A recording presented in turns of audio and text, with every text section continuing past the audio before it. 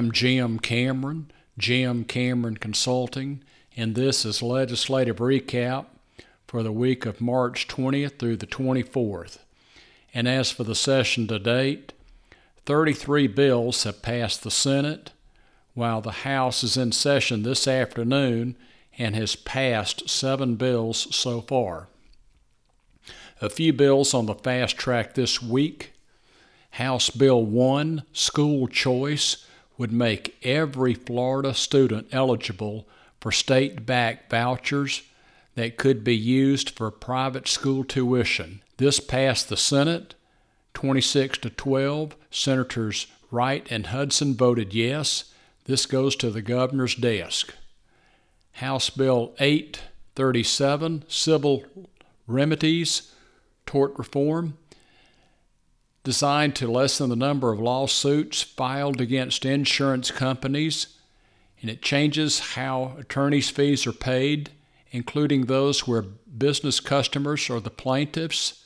It shortens the time plaintiffs can file a negligence lawsuit and contains provisions to help property owners.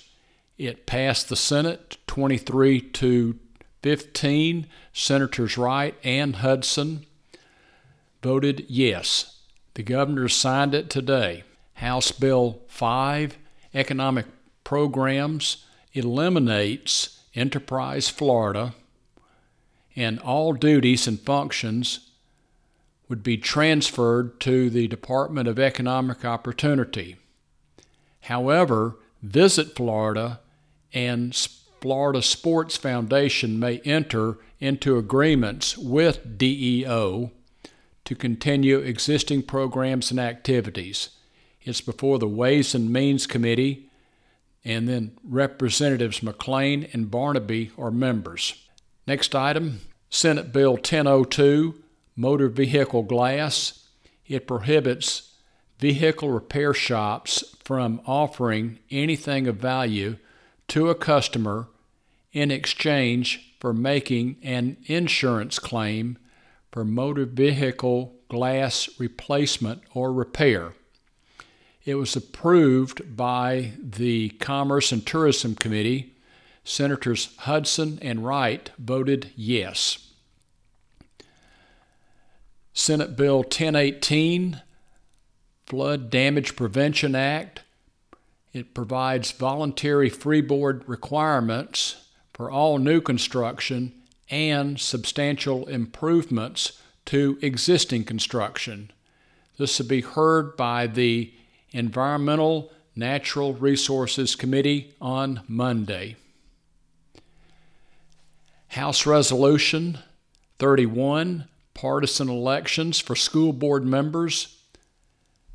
This is a constitutional amendment requiring district school board members to be elected in partisan elections. It passed the Education and Employment Committee. Representative McLean voted yes. It goes to the House floor for a vote next Thursday. Similar bills are moving through committees, and my guess is that this bill, or the Senate version, Senate Resolution 94 by Senator Gruters, will pass this session. House Bill 3, Government and Corporate Activism, blocks state investments related to ESG, environmental, social, and governance standards, requires state and local government investment decisions to be made solely on financial factors. It passed the House 80-31. Representatives Barnaby, Leake, McLean, and Tremont voted yes. It moves on now to the Senate.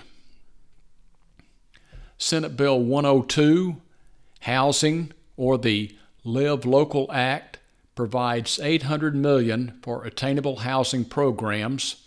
It includes incentives for private investment in affordable housing, flexible housing regulations to encourage mixed-use developments, and developers could receive property tax discounts, exemptions, when land is owned by nonprofits. It preempts local government from enacting rent control ordinances. It passed the House today 103-6. Representatives Barnaby, Leake, McLean, and Tremont voted yes. Now goes to the governor. Senate Bill 1432, Communication Services Tax, would reduce the state's CST to 6% from its current 7.44% rate. It would also prevent local governments from increasing their local CST rate for the next 3 years. It passed Regulated Industries Committee. Senator Travis Hudson voted yes. And House Companion 1153 goes before the Ways and Means Committee.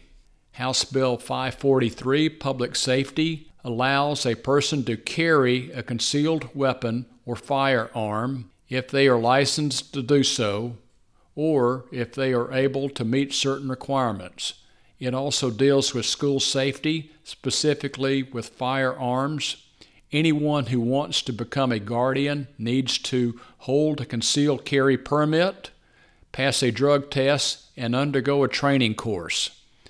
House Bill 543 passed the House this afternoon. A similar Senate version is moving through committees.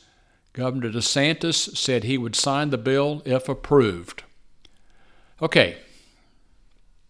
Now, look for more details in my legislative report attached to today's email.